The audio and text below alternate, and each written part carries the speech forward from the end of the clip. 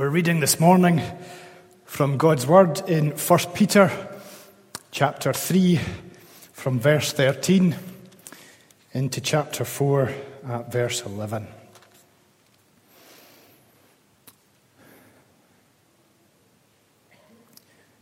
Who is going to harm you if you are eager to do good?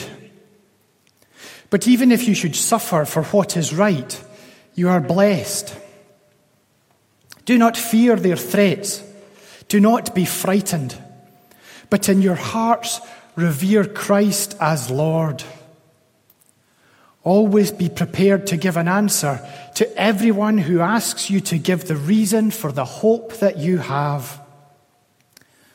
But do this with gentleness and respect, keeping a clear conscience, so that those who speak maliciously against your good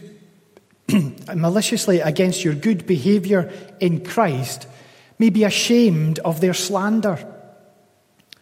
For it is better, if it is God's will, to suffer for doing good than for doing evil. For Christ also suffered once for sins, the righteous for the unrighteous, to bring you to God. He was put to death in the body, but made alive in the spirit. After being made alive, he went and made proclamation to the imprisoned spirits, to those who were disobedient long ago, when God waited patiently in the days of Noah while the ark was being built. In it, only a few people, 8 in all, were saved through water. And this water symbolizes baptism, that now saves you also. Not the removal of dirt from the body, but the pledge of a clear conscience towards God. It saves you by the resurrection of Jesus Christ, who has gone into heaven and is at God's right hand, with angels, authorities, and powers in submission to him. Therefore, since Christ suffered in his body, arm yourselves also with the same attitude, because whoever suffers in the body has finished with sin. As a result, they do not live the rest of their earthly lives for evil human desires, but rather for the will of God. For you have spent enough time in the past doing what pagans choose to do, living in debauchery, lust, drunkenness, orgies, carousing, and detestable idolatry. They are surprised that you do not join them in their reckless, wild living, and they heap abuse on you. But they will have to give account to him who is ready to judge the living and the dead. For this is the reason the gospel was preached even to those who are now dead, so that they might be judged according to human standards in regard to the body, but live according to God in regard to the spirit. The end of all things is near. Therefore, be alert and of sober mind, so that you may pray. Above all, love each other deeply, because love covers over a multitude of sins. Offer hospitality to one another without grumbling. Each of you should use whatever gift you have received to serve others, as faithful stewards of God's grace in its various forms. If anyone speaks, they should do so as one who speaks the very words of God. If anyone serves, they should do so with the strength God provides, so that in all things God may be praised through Jesus Christ. To him be the glory and the power forever and ever. Amen.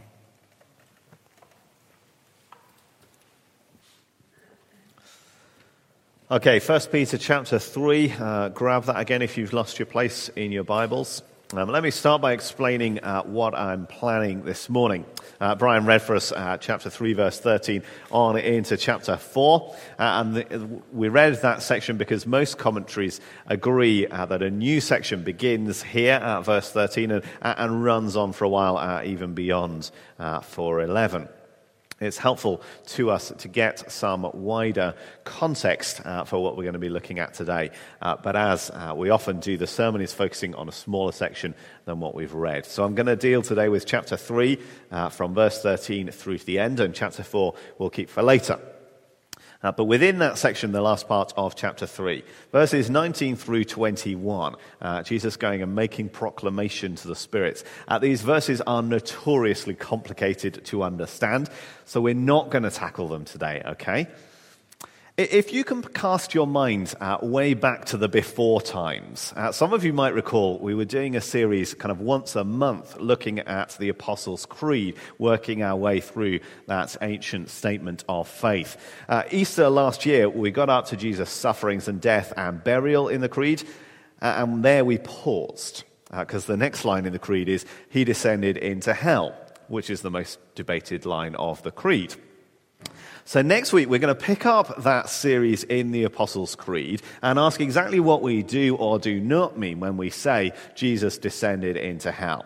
And with that question, we then have this related, though certainly not identical, this related question of what on earth Peter is talking about in verse 19 when he talks about Jesus making proclamation to the imprisoned spirits. So next week, we're going to have some complicated questions to deal with, okay? So you can either dread that or look forward to it according to your own character. That's for next week. Today we're going to touch on aspects of verses 18 to 22, but really we're focusing on the straightforward arguments in verses 13 through 17, okay? So 13 to 17 today, descent into hell next week, and then chapter 4 on the 19th. And verses 13 to 17 flows together quite nicely and smoothly. But to focus our thinking, we're going to focus on two headings here in these few verses. First, confidence in the face of suffering, and then secondly, boldness in the face of questions. Confidence in suffering, boldness when we are asked questions. So confidence in the face of suffering. Hopefully, you've picked up by now on the idea that responding well when we suffer, when we're persecuted, that this is a major theme of Peter's letter that he writes here. He's thinking about how they were to respond when persecuted, and so too we think of these things today. Back in verse 6 of chapter 1, already talking about suffering, grief in all kinds of trials. Chapter 2, he talks to slaves suffering under unjust masters and calls them to bear up under that pain. That reminder that we're all, as believers, called to suffering because Christ suffered for us as an example for us to follow. And then last week, the call of verses 8 through 12 to repay evil with blessing when we're persecuted, to respond not by getting our own back, but with blessing. So recognition very clearly in what Peter writes, that we are likely to face evil done against us. That is a reality for them, and it is a reality for us as well. Now, given that, doesn't verse 13 come across somewhat bizarrely? Who is going to harm you if you are eager to do good? Well, lots of people are going to harm us if we're eager to do good, aren't they? That's what you've just spent 2.5 chapters establishing. Precisely under unjust suffering, you told the slaves to bear up, Peter. They're trying to do good, they suffer. It's a weird question, isn't it? Who's going to harm you if you're eager to do good? And so some commentators conclude, well, Peter must be writing before any persecution has actually got serious, certainly prior to the Emperor Nero with his horribly imaginative torture of Christian believers. Maybe he just doesn't really understand the suffering that is going to be real. It doesn't really seem to fit with the rest of what he's written, though, does it? Others say, well, verse 13 has kind of a general expectation. It will normally be true that if you're eager to do good, people won't be keen to harm you. And then verse 14 kind of grudgingly admits of exceptions. Now, maybe there's something to that, because we do live in this world where the general expectation is that one good turn deserves another, that responding in kind is reasonable and appropriate, that when you're faced with an attack, well, maybe you do fight back, but that when you do good things, normally we expect good. That is kind of a general expectation in society as a whole.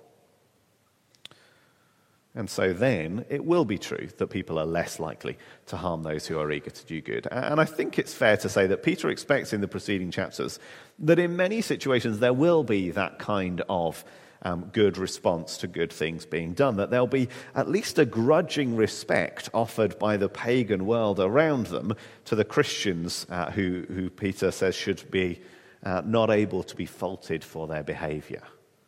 That they will have to recognize what's going on. So I think there's something to that possibility of verse 13 as a general expectation. But there's more here, I think. Verse 13 is clarified when we read it in light of verse 12. The eyes of the Lord are on the righteous, and his ears are attentive to their prayers. This is the promise that comes through in Psalm 34 that we were just singing. And verse 13 stands against that background. And verse 13 calls to mind other passages of God's word, like Isaiah saying, "It is the sovereign Lord who helps me. Who will condemn me?" Or Paul writing to the Romans, "If God is for us, who can be against us?" That's the kind of context, the world in which verse 13 exists. In other words, it doesn't focus so much on whether or not other people might try to harm us. No, it focuses more on whether they will succeed in doing so. If God is watching over you, then you do not need to fear even the worst of suffering and persecution, because it cannot ultimately harm you. And if you understand verse 13 in that light, then verse 14 is not so much a grudging exception to a general rule as an extension, a strengthening of the same points. So Peter reminds his readers of more words from the prophet Isaiah. Verse 14 picks up on Isaiah chapter 8. "Do not call conspiracy everything this people calls a conspiracy. Do not fear what they fear, and do not dread it." And so Peter writes, "Even if you do suffer for what is right, you are blessed. Do not fear their threats. Do not be frightened. Do not fear what they fear." He takes that verse from Isaiah and kind of clarifies and contextualizes it for his audience. That whatever might be threatened, you do not need to be afraid. Because instead of fearing them, verse 15, you must revere Christ. Now, fear and reverence, we don't necessarily always think of them in the same breath, but they are actually really quite close concepts. That you replace the fear of man with reverence for God. The fear of the Lord is the beginning of wisdom. Fear and reverence stand very close together. And we do, all of us, we have times where we're inclined to fear the situation that we're in, aren't we? We're inclined to fear what others around us will do. We go into a new team at work and we wonder how our colleagues are going to view us and how they will consider our faith. Or we take the bold step of standing up for some aspect of Christian ethics to our friends from the knitting club, and we worry that they're going to mock us for it. We move to the other side of the country to study, and we wonder how our flatmates will respond when we're not interested in spending Freshers' Week the same way that they intend to. That maybe we might like to remember some of the evenings of Freshers' Week a few weeks afterwards. We fear how people will respond, how they will react to what we say and do. Not typically fearing physical harm, but we very much fear mockery, emotional harm, or we fear that our career progress will be stifled and so on. We fear these things. But Peter says that we need not fear these threats. Indeed, that we should not fear these threats. Whether the threats are explicit or implicit, we need not fear them, but rather revere Christ as Lord. But there's more than that. It's not just that we should not fear. There's more. Do you see in the middle of verse 14, Peter says, not only can you withstand suffering for what's right, not only can you bear up in the midst of it, But in fact, in doing so, you are blessed. If you suffer for what is right, you are blessed. It's interesting, isn't it? Most of us probably inclined to characterize suffering and blessing as pretty much polar opposites. You know, they don't go together, do they? But the New Testament consistently shows us, in fact, the two can exist alongside one another. And even more than the fact that you can have both at the same time, actually suffering can be a form of blessing. Not just you can suffer and be blessed at the same time. The suffering itself can be a form of blessing. It's what Jesus taught, isn't it? Matthew 5, blessed are those who are persecuted because of righteousness. Blessed are those who are persecuted, for theirs is the kingdom of heaven. Blessed are you when people insult you, persecute you, and falsely say all kinds of evil against you because of me. Rejoice and be glad, because great is your reward in heaven. Clearly, part of the blessing that Jesus is talking about there, clearly part of it is future, great is your reward in heaven. But that's not incompatible with what Peter says, because both Jesus and Peter are also talking in terms of present blessing. Blessing right now in the midst of suffering. Karen Jobes suggests that blessing may encompass the joys and riches of life. But for Peter, the privilege of living rightly because of Christ and suffering for it is nothing less than a blessing, a sign of God's favor and evidence of one's salvation. The privilege of living rightly because of Christ and suffering for it is a blessing and sign of God's favor. It's not always easy to see how that can be the reality, is it? It doesn't feel like what we experience. But God's word is clear that it is.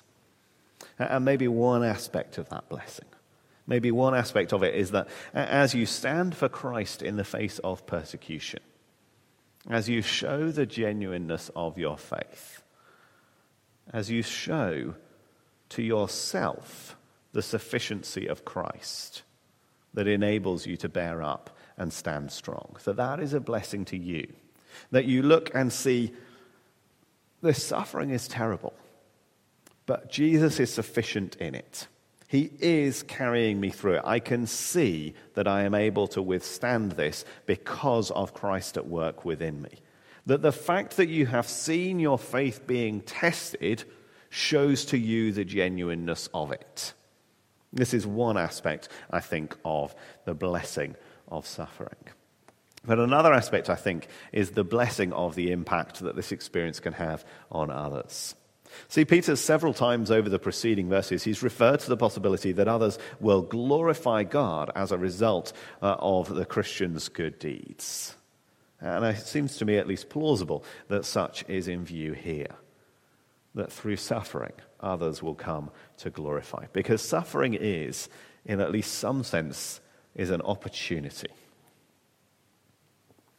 Think about the persecution that the apostles went through, okay? They were called before public courtrooms. They were called before princes and governors, called to defend why they had been proclaiming the good news of the gospel, called to give an account of what they had been doing. And through this persecution, through this imprisonment that they went through before getting to the courtroom, well, through this suffering, they have this opportunity to make a public defense, an opportunity to speak with the great and the good. You don't normally in the everyday get to go and speak to the governor and tell him about Jesus. And yet by being persecuted, by spending that time in prison, you now have this opportunity to stand in the governor's audience chamber and say, this is the good news of the gospel. This is what I've been talking about. The suffering provides an opportunity. And maybe for us, that kind of public, formal opportunity isn't going to come, though the prospect that some of us might stand in court, called to account, is not beyond the realm of possibility. But even without that public, formal opportunity, it seems to me that this willingness to repay evil with blessing that we were thinking about last week, that this is a powerful witness. So the suffering, the evil done against you, is an opportunity to return with blessing. And that is to you and to them a blessing.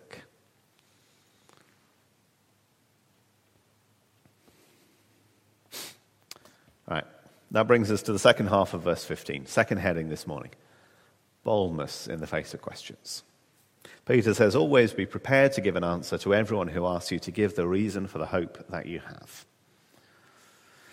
If you were thinking back at verse 1 of this chapter, if you were thinking that Peter was commending the possibility of winning people without words, well, here is evidence that he doesn't expect that to work universally. That it is certainly not always the case that you win someone without words. In at least some situations, an answer will be needed. The message of the gospel is contained in words. So, let's break it down. What is Peter commending in this verse? Point 1, this is for everyone. What Peter's saying here, this is part of the same address that began up in verse 8.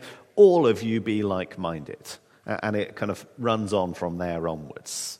There isn't a new, address to a separate group of people. No, this is all of you to whom Peter writes, all of us who want to stand as their spiritual successors. All of you are to revere Christ as Lord, and part of revering Christ as Lord is all of you must be prepared to give an answer. So whilst this verse is rightly foundational for the academic discipline of apologetics, it comes from the Greek apologia, that's the word being translated answer here. So if people talk about apologetics, that's where it's coming from. Apologetics as a discipline is focused on giving logical answers, on answering common questions, on responding to philosophical or scientific attacks on Christian doctrine and faith. And there are, people who study this full time, who work in universities and theological colleges focused on apologetics. Organizations focused around this goal, the SOLAS Center for Public Christianity, based over in Dundee. There's people for whom apologetics is their full-time job, and for them this verse is foundational. But that is not Peter's focus here, is it? He doesn't say, some of you go and prepare to give an answer. No, this is for everyone. To all who believe in Christ, Peter says you should be able to give an answer. Now, that doesn't necessarily mean that you can give the most fully fledged answer to every conceivable question that somebody who's devoted their life to it full time will be able to give. But it does mean you should have some kind of an answer to the questions that people are asking. Peter says, be prepared to give an answer. So first, everyone prepared to answer. Second, answer the person who is actually asking the question. Peter says you should be able to answer anyone who asks. And that implies that the answer that you give to that person is going to be intelligible to them. And I think that's where we often fall down. Because you and I, we spend such a high proportion of our time around other Christians that some of our vocabulary that we use and some of the ways that we speak become, to people who don't live in that environment, become at best confusing and at worst completely incomprehensible. So some of the words that we use might need explaining, and some of them might be better avoided entirely. And how we use different words depends on the context that we're in, and whether we choose to explain or rephrase depends how long we have to talk to this person. Because some of these concepts are important and usefully embodied within one word, and some of them are more easily explained in other ways. See, if most people hear us talking about sin, what do you think people actually think in their heads when you talk about sin? I don't think people think of that as deep-seated rebellion against a perfectly holy God. No, the category for sin is the sinful indulgence of another chocolate. Sin is trivialized in our society. And if we don't recognize that and we just talk about, you've sinned and deserve to die for it, it's just a category error, isn't it? How who could possibly think that you should die for eating another chocolate? Well, we don't think that. But if what you say is the wages of sin is death without any further explanation, well, there's at least two words there that people are completely misunderstanding.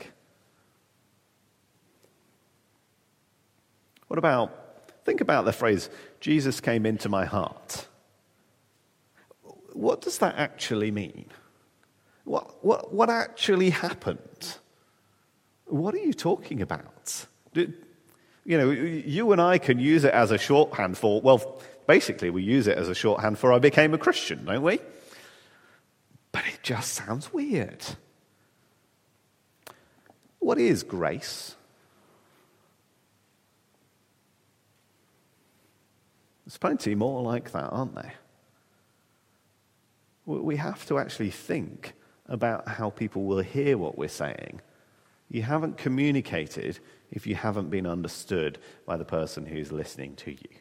Your gospel presentation might be perfectly intelligible to everybody sat in this room, and yet utterly worthless to somebody who hasn't been to church before. So to be prepared to answer the person who's asking means engaging on a level that they can understand. The other dimension of answering the person who's asking is actually answering the specific question that you're being asked. Now, somebody might conceivably come to you and say, so what is this Christianity all about then? Or, say to you, how did you become a Christian? Those questions are possible. But it's more likely that the question you're actually being asked is, I don't see how you can believe in God when there's so much suffering in the world. Now, if you respond to that question about suffering with, here is the gospel, you haven't answered the question that they're asking you. Or somebody says, I used to go to church, but it never really seemed that relevant. Well, don't give them an answer that seems equally irrelevant. Or somebody says, Christians are just hypocrites. Religion's a fairy story for those afraid of the dark. These are the kinds of questions that you're more likely to get than, what's Christianity all about? So if you just go straight into the generalities, you're not giving a reason for your hope in Christ. You're not explaining, well, my hope in Christ means I can face up to suffering because. That's answering the question somebody's asking. If you just talk about personal experience, then you're not challenging the idea that it's a fairy story by providing some historical evidence.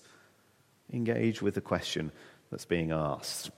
And there's lots of books that can help us to do that well. Lots of books that offer biblical answers to some of these most common questions about, suffering, the reliability of the Bible. Books that are generally designed to be accessible for non-Christians, that in some contexts you might give to somebody, but also designed to equip you and me to offer personal answers with this understanding of God's word behind us. So grab a copy of Roger Carswell's Guerrilla Christian or Cooper and Williams, If You Could Ask God One Question. I've read both of these books. I commend them to you. They are giving you good, helpful answers. They give you a good start at least having some kind of an answer across a spectrum of different questions. And if you want to go deeper into particular areas and questions, if somebody is asking questions around a particular sort of area, or there's an area where, if you're honest, you have some questions to answer. Well, if you want to go deeper than where those books are getting you to, or you'd rather not get it from a book but from a person, well, folks, that is what I'm here for. My job is to equip you. So let's talk about it. And I can recommend more specific books, and we can talk things through ourselves.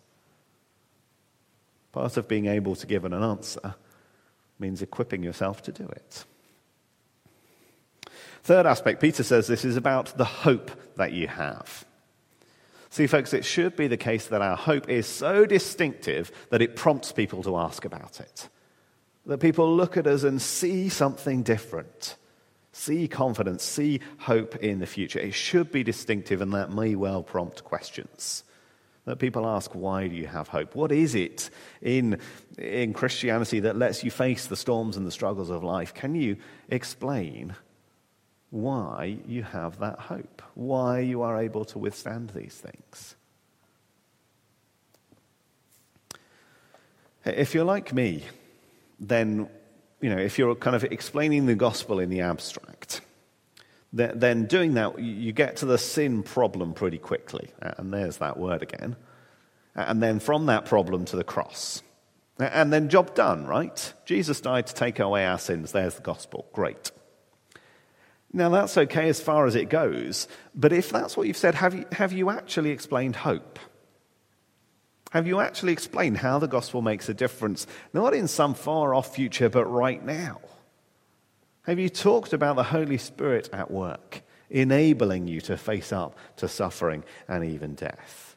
Have you talked about how your life has been transformed? Have you talked about the resurrection? Because Paul says, if only for this life we have hope in Christ, we are of all men most to be pitied. So if you haven't talked about eternal life and how that's guaranteed by the resurrection of your Savior, then I'm not sure you have explained the reason for the hope that you have. We have hope. Fourth, Peter's quick to clarify. The end of verse 15, do this with gentleness and respect. Oh, this is another big pitfall for us, isn't it? I mean, think about the apostles going and standing in those courtrooms, thrown into prison for preaching the gospel. You're coming out of, a night in a cold, damp cell and being asked to give a reason, give an answer. It would have been so easy to come out swinging, both guns blazing. This is why I'm right and you are wrong. Folks, we're often quite keen to show the other person that they're wrong, aren't we? It's really easy to shift onto the offensive. But Peter says that's not the way. Why is that not the way? Well, because it isn't the route to the objective that we're meant to have. What are we aiming for here if we're giving this answer? What's the purpose? What's the objective? Well, it's not about making our lives easier, really, is it? It's not about winning the argument. It's not about being right. No, we're trying to persuade other people for their own good, aren't we? Too often we are way more interested in winning the argument, in being seen to be right, more interested in winning the argument than winning the soul. Than seeing that person find that same hope. Folks, I know I have fallen down on this one so many times. I want to be right, I really do. I like the experience of somebody knowing that I am right about it. And it's the wrong objective. I don't mean the truth doesn't matter, far from it. We do need to be right in what we're saying, but how that truth is expressed matters a great deal. Peter says, do this with gentleness and respect. Fifth and final dimension of this, verse 16, keeping a clear conscience. I think the idea here is a life that matches up with what we're saying. Karen Jobes, again, she says one cannot explain the hope we have in Christ while living in ways that contradict that hope. I mean, you physically can, but it's not going to work, is it? Who's going to believe that you have confidence in God if they can see that your behavior is marked by fear? Who's going to believe that Jesus is Lord of your life if they can see that you're not living the way he says?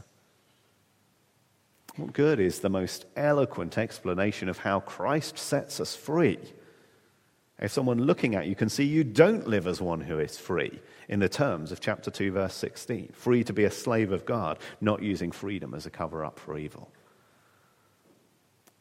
Your life can put the lie to your words.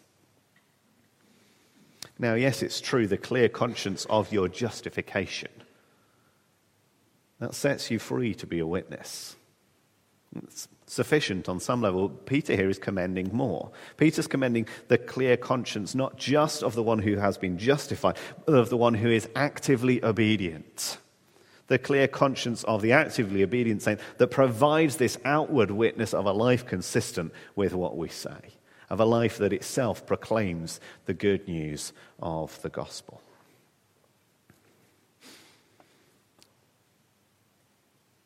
It's a big objective, isn't it? Always be prepared to give an answer to everyone who asks you to give the reason for the hope that you have. Do it with gentleness and respect, keeping a clear conscience. In the context of, you might already be suffering. You might be giving this answer to the person who's persecuting you. So folks, if this call is for everybody, well, let me ask you to consider which area, which aspect of this commission is something that you need to work on this week. Not a kind of distant, abstract, what are you going to do this week? Maybe it's at this level of how we view and how we respond to suffering in our lives. This level of being willing to see that suffering as a blessing, to see it as an opportunity to proclaim the goodness of God who is sufficient for all of our needs. Maybe you need to work on reducing your use of jargon, because it's so easy to drift into. If that's something that you're conscious of, well, let me encourage you to watch out for it, even when you're in company who will understand the jargon. Because if you watch it there, then you'll be less likely to default to it with the people who won't understand. Or maybe the truth is you've never actually thought about having an answer at all. You haven't thought, well, how would I explain the gospel simply? If you had 2 minutes with somebody who's asked you what you believe, are you going to waste the first 90 seconds of those 2 minutes wondering what to say? Better to spend that time now, wouldn't you think? Or maybe it's the specifics, being able to relate the gospel to particular issues, particular questions. And sometimes you can get a long way with that by just stopping to think once in a while. And sometimes it's helpful to have some help. So grab one of those books. Ask the elders of the church the question that you've been wondering about. We're supposed to be able to help you with that. Or maybe if you're honest, what you need to work on is your gentleness. Folks, I'm pretty confident that for all of us, there's at least one of those areas that we need to be working on and growing and developing. So please think about what it is. And let's pray for God's help to do it.